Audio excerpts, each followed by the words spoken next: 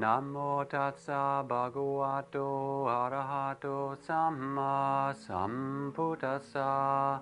Namo tassa bhagavato arahato samma sambuddhassa. Namo tassa bhagavato arahato samma sambuddhassa.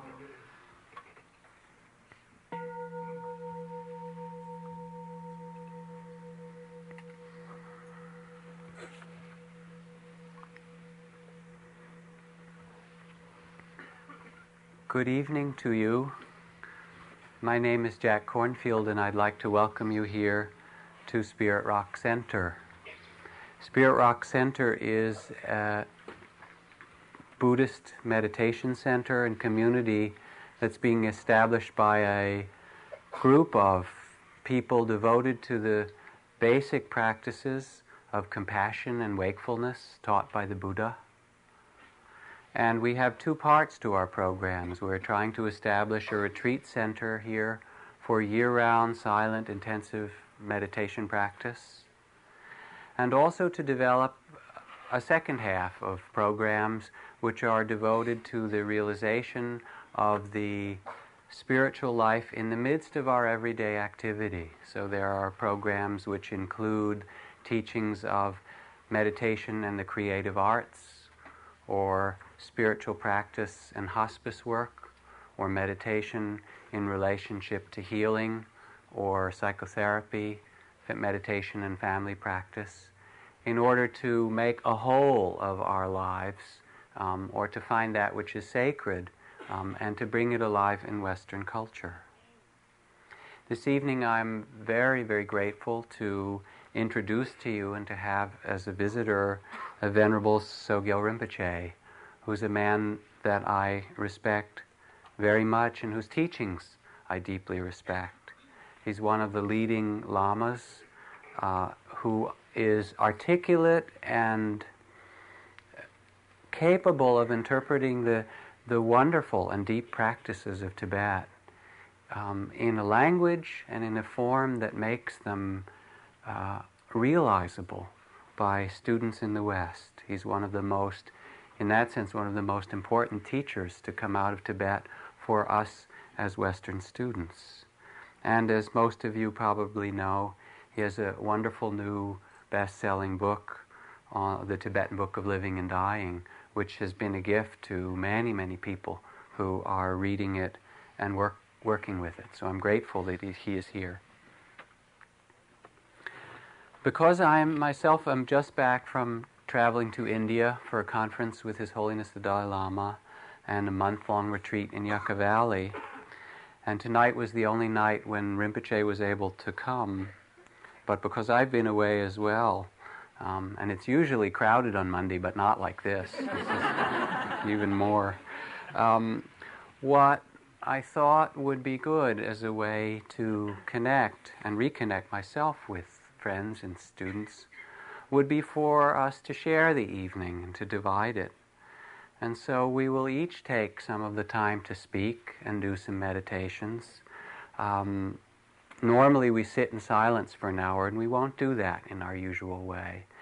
I'll begin with a talk and some guided meditations as a part of it, and then we'll take a break and then give an hour or more for Rinpoche to build on that. And in that way also Rinpoche will have a little bit of a sense of the practice that we've been working with here, in case he needs it.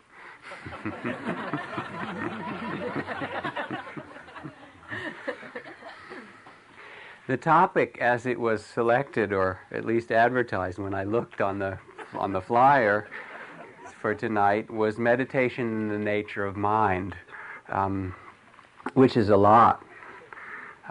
So let me begin, if I will, on that by saying that Buddhism is not a philosophy or some new set of beliefs that one should undertake and take over one's life and say, now I have a new set of understandings and this is how the world is. Rather, the teachings of the Buddha are practical, and the purpose of meditation is to learn the nature of mind for the sake of our own happiness and freedom of heart. As the Buddha said, not merit or good deeds or special states of mind, none of these is the reason for the teaching of the Dharma, but the sure heart's release.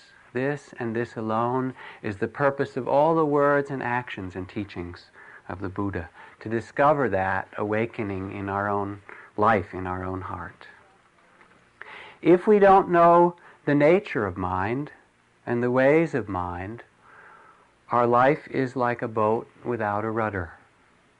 And we get pulled here and there by all of the thoughts and images and stories and feelings and unfinished business that arise during the day. The first verse of the Buddhist teachings of the Dhammapada begins, "Mind is the forerunner of all things. With our mind we create our world. Speak or act with an impure mind and trouble will follow you as surely as the cart that follows the wheel of the ox that draws it." Mind is the forerunner of all things. With mind we create our world. Speak or act with a pure mind, and happiness will follow you as surely as your shadow unshakable. So this is really an invitation in meditation to begin to study our mind. To begin to look and discover what is this mind and what does it mean by a pure mind or an impure mind, or what creates suffering for us or what creates happiness. It's crowded and perhaps a bit hot. Hopefully most of the windows are open around the sides, and if there aren't, it would be good if you would make sure they are. Let us sit just for 5 minutes as we begin to explore this question of what is the nature of mind and meditation. In whatever posture you're in, even if you need to stand, then you can do it as standing meditation. And allow your body to sit or stand in a comfortable and relaxed fashion. When you're ready, allow your eyes to close gently, just for this time. And sit or stand quietly, and notice what is present when you just are here, without trying to make or do or change anything.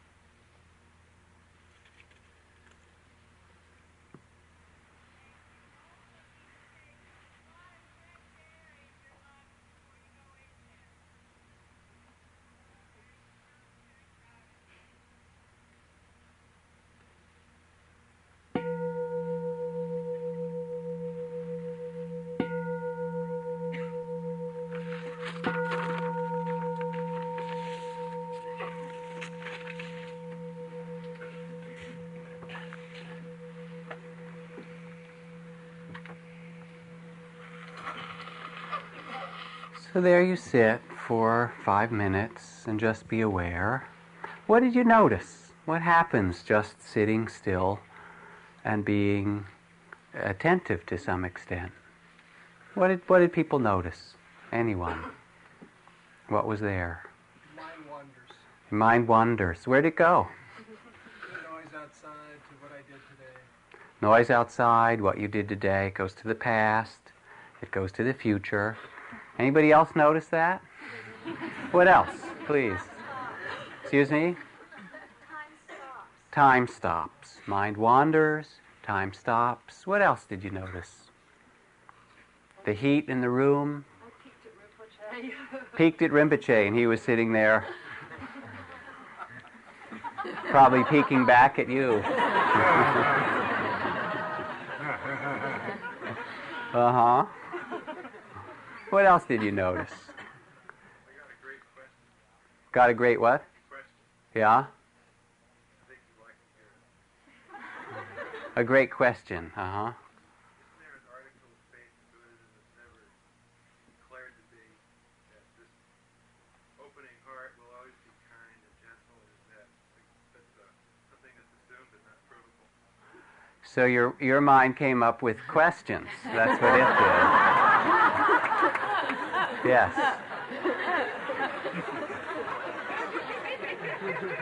To meditate is a little bit like looking in the mirror. You sit, and what you see is a reflection of what is there. There's a story that I like to tell of Mullah Nasruddin, the Sufi kind of fool and wise man who went into the bank one day to cash a check, and they said, "Could you please identify yourself?" So he reached in his pocket and pulled out a mirror and looked at it. And he said, "Yup, that's me all right."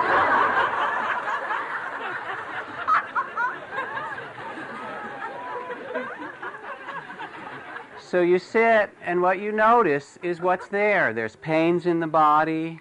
There are the moods that you came in with. There are the thoughts of the past and the present and the future, sad stories and beautiful stories. The mind contains all of this because it contains all possibilities, everything. It's not limited. And the mind has no pride, so it will do anything. You probably noticed that. I have a very good friend and colleague with whom I teach, Stanislav Grof, who was for a time the foremost LSD researcher in the world. And when he came to this country from Czechoslovakia, he was working at Johns Hopkins Medical School, giving LSD to terminal cancer patients and various other people doing research. And at one point, he took some LSD himself and just put on his blindfolds and kind of went inside. And as he had his trip happen, his inner experience, he said all of a sudden it dawned on him that he was actually in his laboratory in Czechoslovakia, and he could see it. He could see the hospital where he'd worked for 10 years doing research. And that coming for 3 years to Johns Hopkins and starting another research project and having all these colleagues in America was just a fantasy and a dream in his LSD session in Czechoslovakia. And for a moment, he said, I couldn't tell really which place was so, whether I was in Czechoslovakia and was dreaming that I'd gone to America, or in America dreaming I was back in Czechoslovakia. So I was in my lab there in Czechoslovakia, and I thought maybe I'll change something and see if it's really there. And he said, I went over to take a picture off the wall and turn something upside down. He said, and I froze in terror because he said, if I really could do it, it would mean I could go anywhere, and I didn't think I wanted that responsibility. The mind is playful. Creation is playful. It's a playful event. And the Buddhist text, the Buddhist myth of creation that comes out of the great Buddhist text, the Path of Purification, the Visuddhimagga, begins by speaking about world systems that arise out of mind, hundreds of thousands of eons. In this Buddhist creation myth, again and again, worlds appear. And at first there are beings who are luminous, who live in luminous bodies, godlike beings, and then out of some longing, you know that longing, they get born on earth. And as they come, they eat the soil of the earth, and their luminosity disappears. And so then, when it disappears, the sun arises and the moon arises to give light and separate night from day. And as they eat further, the plants appear. And they eat the plants, and then openings in their body appear. You know those openings, right? And out of that, there are men and women, different kinds of openings. And then, as it says in the Buddhist creation myth, the men and women begin to brood over one another. You probably noticed that as well. Begin to stake out territory, separate boundaries, make kingdoms, tell stories, become someone. And mind does it all. There's a Hindu song which goes, sung to children in the womb, "Let me remember who I am." And then the second verse, which is sung just when the child is born, is, "Oh, I have forgotten already." Now, as we undertake the path of Buddhist meditation, we begin to study the laws of mind and heart and body. We begin to notice the play of the senses of seeing and hearing and smelling and tasting and touching. We begin to notice the qualities of mind, the moods, what are called the mental factors of love and hate and greed and desire and compassion, which arise with these senses, and of all of the thought stuff of mind. In Buddhism, mind is everything that is non-material: feelings, thoughts, attitudes, intuition, consciousness. What is mind? No matter. What is matter? Never mind. They're divided in some way. So as we begin to study, simply by sitting and starting to meditate, we can also use an amazing fact, which is that the mind, our mind, can be aware of itself. Let's do another little exercise, meditation. This time I would like you to sit for 3 minutes, and since people said there was wandering mind and thought, probably tens of thousands in this very room in that 5 minutes, your exercise this time will not be to feel your breath or body or do whatever mantra or practice you do. Instead, it will be a very simple practice. For 3 minutes, I would like you to count your thoughts. Some will be visual thoughts. Most will be word thoughts. Sometimes you get the audio and visual portion together on the screen. Some will be about other places. Some will be about what you're doing. Am I doing this right? Oh, there's number 3. They're kind of sneaky, or they come up and they whisper soft words, or they even get sneakier. They say, "We're not thinking now, are we?" And oh, there's one. 7, I got you. So for 3 minutes, like a cat at a mouse hole, let your eyes close again, gently, and begin simply to notice the thoughts and count them. Don't count the numbers. They're a thought, I know, but that's the cat chasing its tail. So notice see what you count.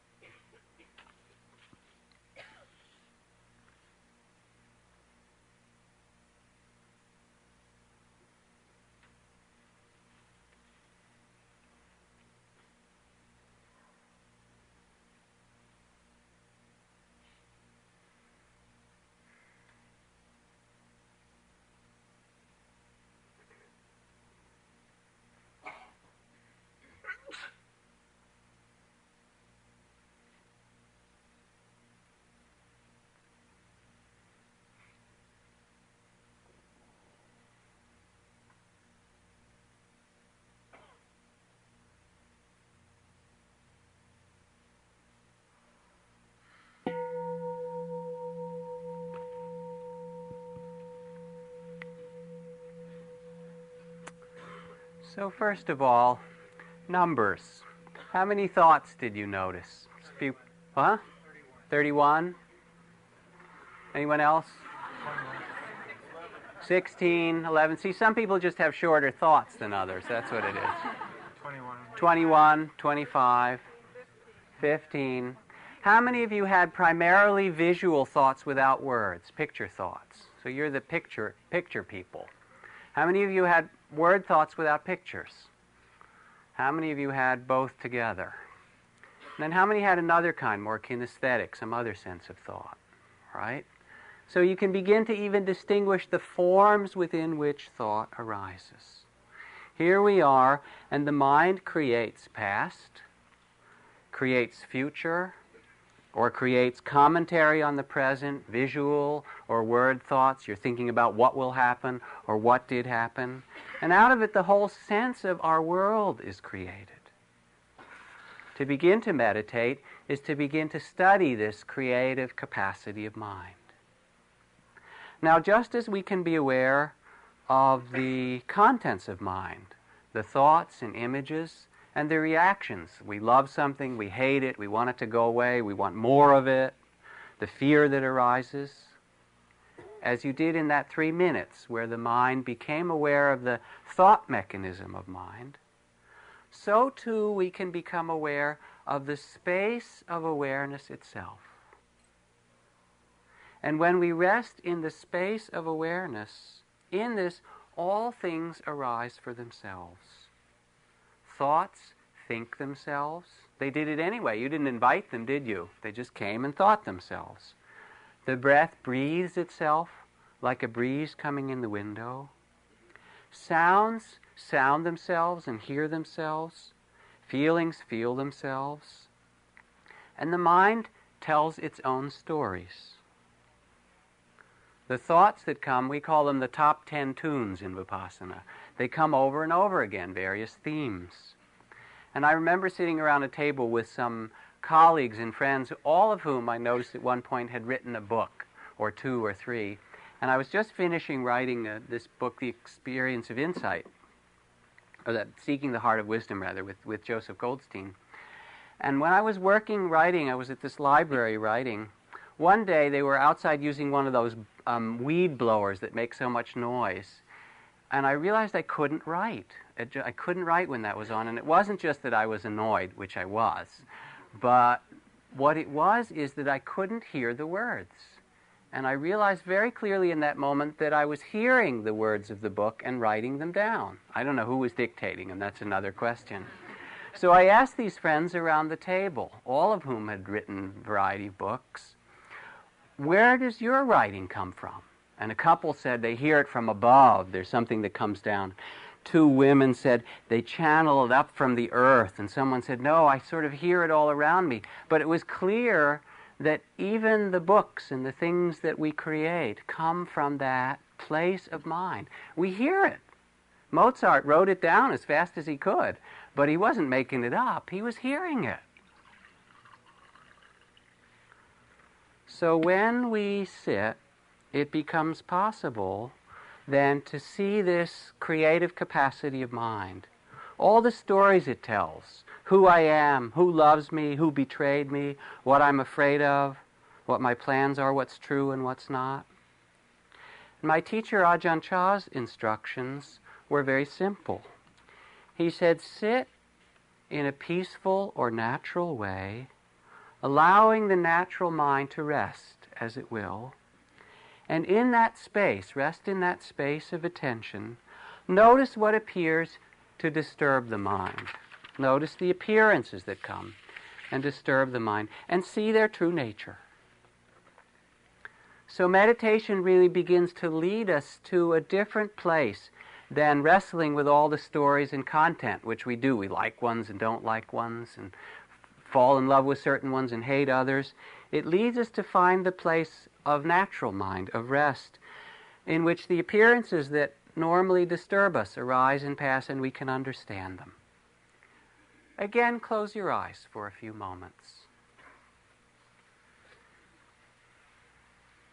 And this time, let your body be soft and your attention let yourself rest in intention. Let yourself rest in the space of mind. And simply listen. Listen with your ears, but listen with your heart and your spirit, inner listening. And notice the waves of thoughts or sensations or sounds, and let them come and go like the waves of the ocean, resting in space, resting in that which contains them all.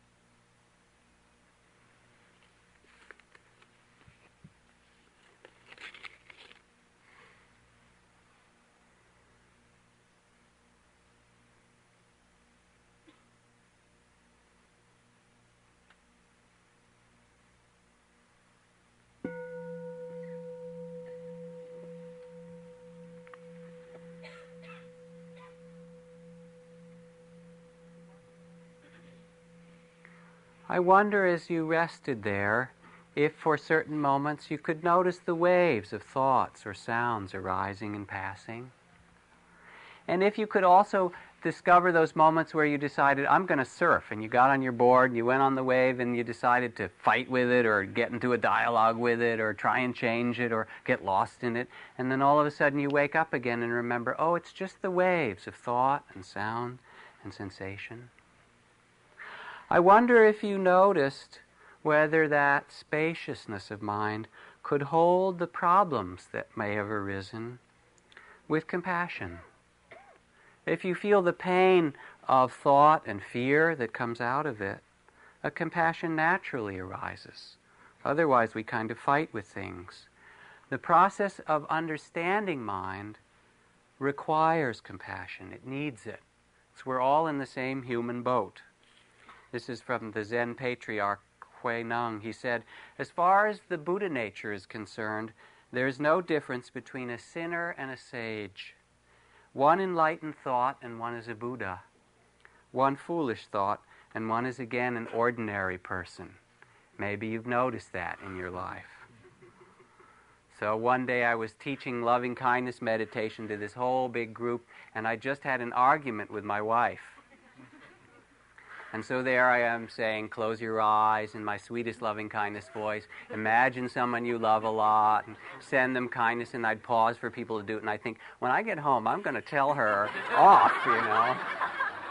And then I'd say, now think of someone else you love a lot and do that.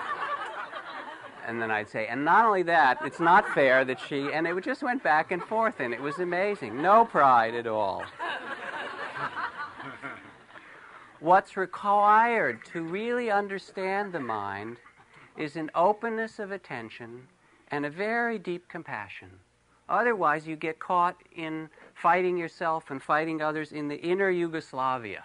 I'm sure you know that. The Balkans inside. I hate this, I want that, I don't like this person. It's not fair, I was betrayed. I should do this, they should do that, and so forth.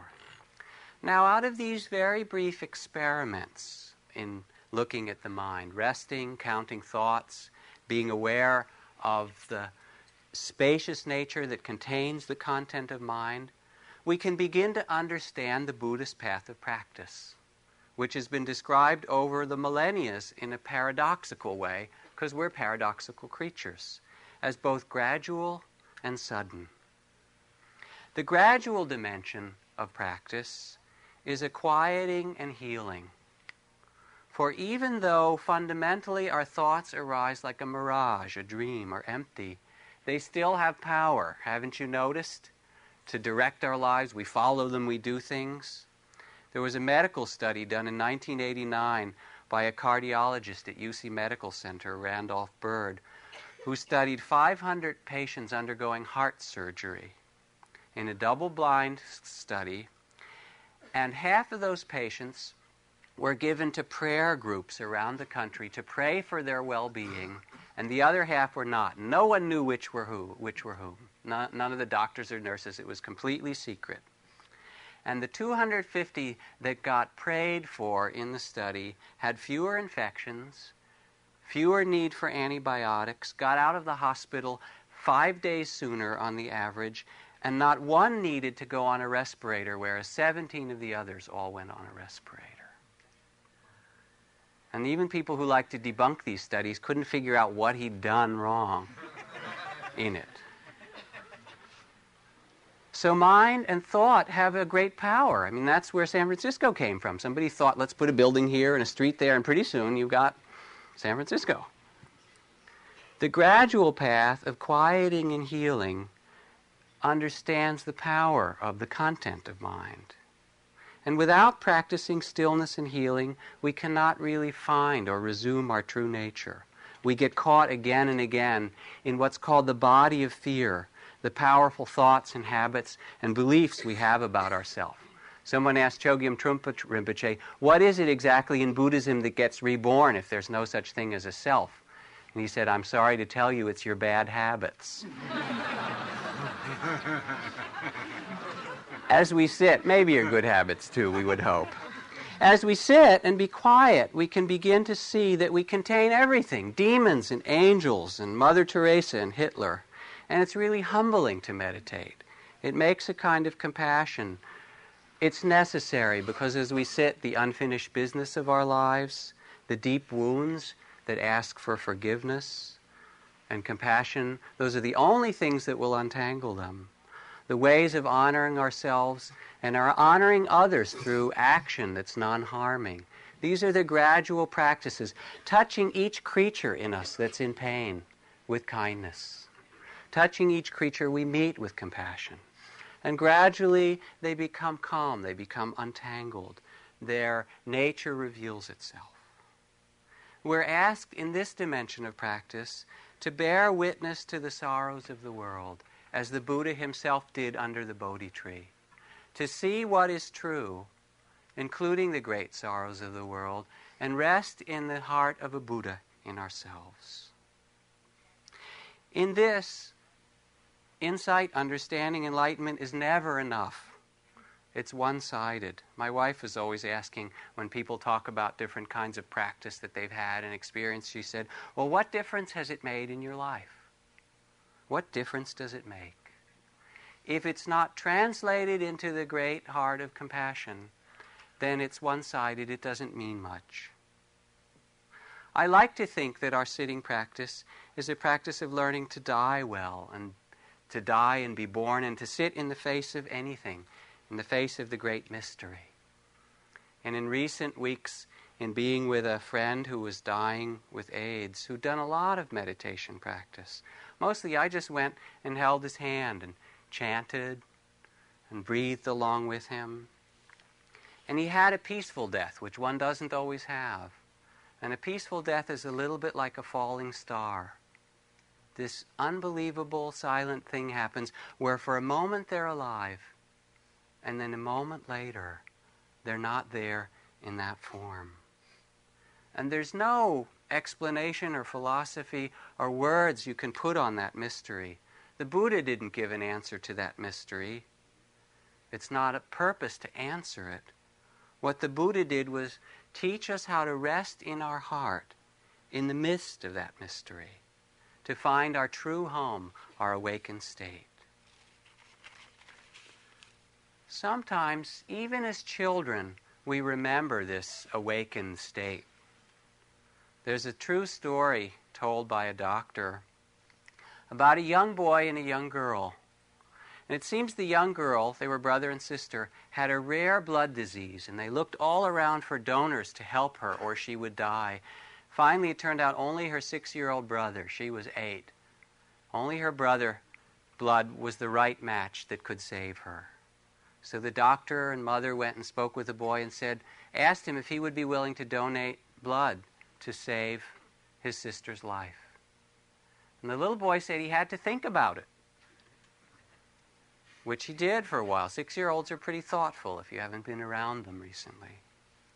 And finally he came back and he said, yes, I'll do it. I will do it.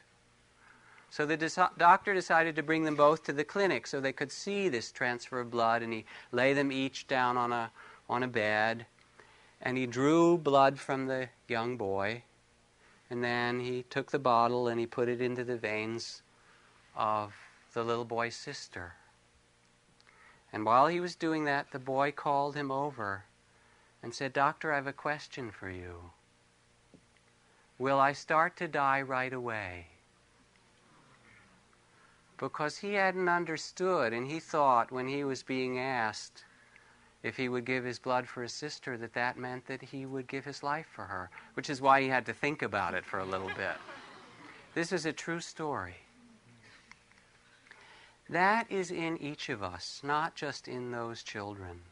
We all touch that when we simplify our life, when we learn to hold our own sorrows with compassion, when we open beyond the limited story that we tell ourselves about this life. So the other paradoxical understanding of practice, beside the healing and the calming of the heart, the holding of our life with compassion that allows us to awaken this mind, is sudden illumination. Just as there's a gradual touching of our wounds and sorrows and the world around us, moment by moment, day by day, a letting go and opening. There is something sudden in any moment, in this moment, discovering that what we sought all along is here. If we pay attention, says Colin Wilson, we experience almost daily flashes of vision, understanding, which makes us aware that there is something totally wrong with our ordinary, self-preoccupied assumptions. In the face of it all, this flash is absurdly good news. Kabir says, "Are you looking for me? I am in the next seat. My shoulder is against yours. I am the breath inside your own breath." We want freedom. We want freedom of the heart and mind. And the Buddha said, luminous is this mind, brightly shining, but it is colored or entangled by fears and attachments that visit it. You know, you could notice those as you meditated. The small sense of identity that comes, I better do this and protect myself and get that and become this. What we seek and long for will never be provided by others, and it cannot even come from changing the contents of our mind, from trying to get rid of your bad thoughts and make all good thoughts. You can shape it up a little bit like you jog your body. You can kind of tune up your mind a little bit. But it's still a mind. It does what minds do. It thinks. Everything is in there. What we seek and long for is our true home, our true nature. Ajahn Chah, my teacher, called it resting in the natural mind. And I remember asking him at one time about his own practice. How did he prepare himself for meditation? He said, there's nothing special. I keep my mind where it always is. They say, well, so then I said, well, are you enlightened? He said, do I know? I'm like a tree full of leaves, blossoms, and fruit. Birds come to eat and to rest. Yet the tree does not know itself. It follows its nature. It is as it is.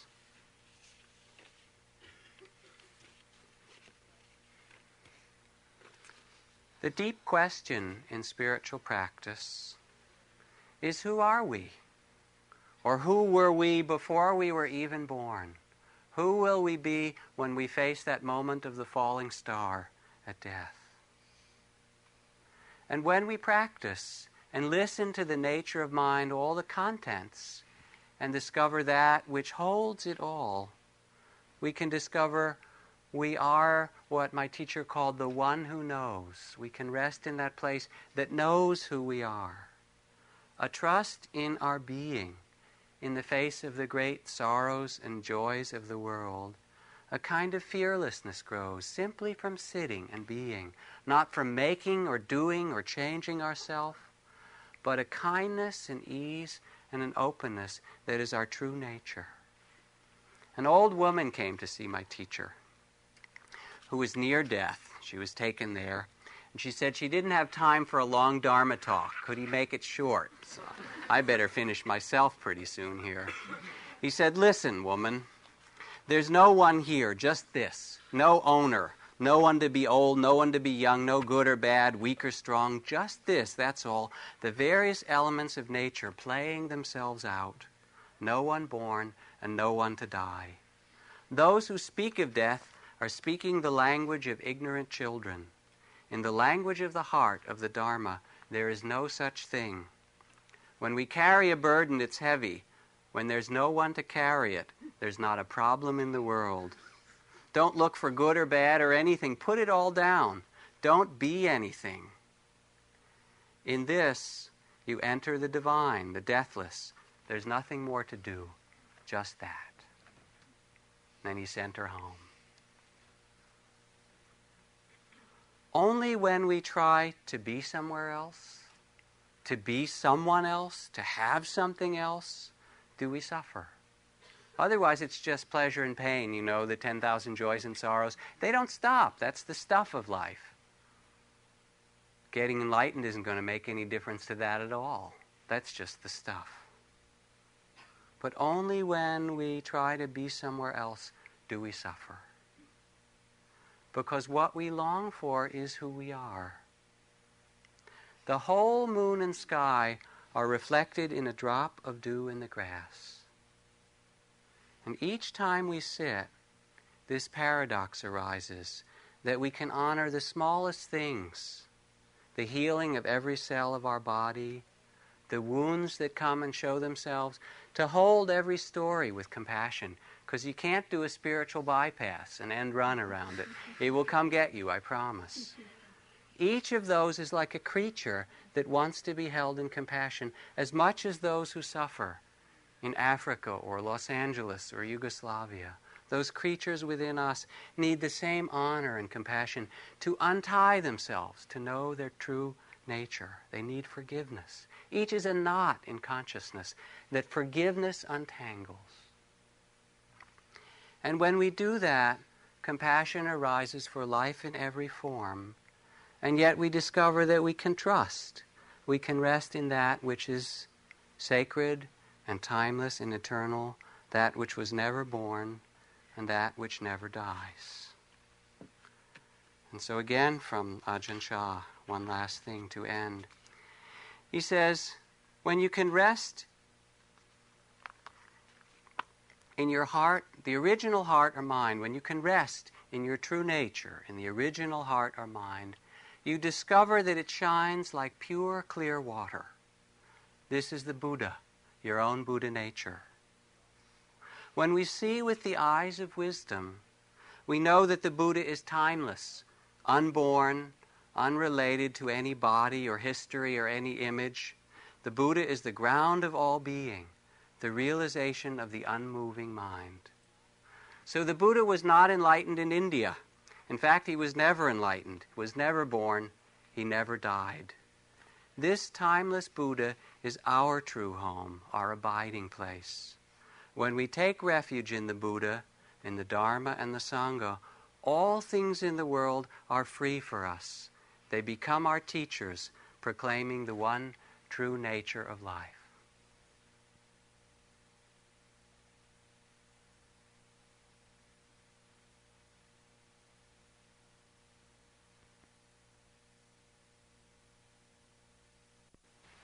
So close your eyes again just for a moment.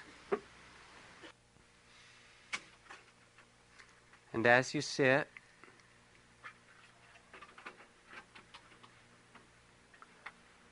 feel the presence of your own precious life. Be aware of all the longings and hopes and fears that come through your mind.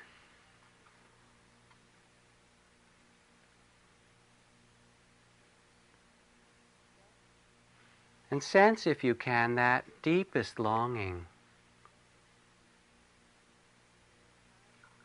to return to your own heart, your own true nature, to rest as a Buddha and love yourself and the world completely.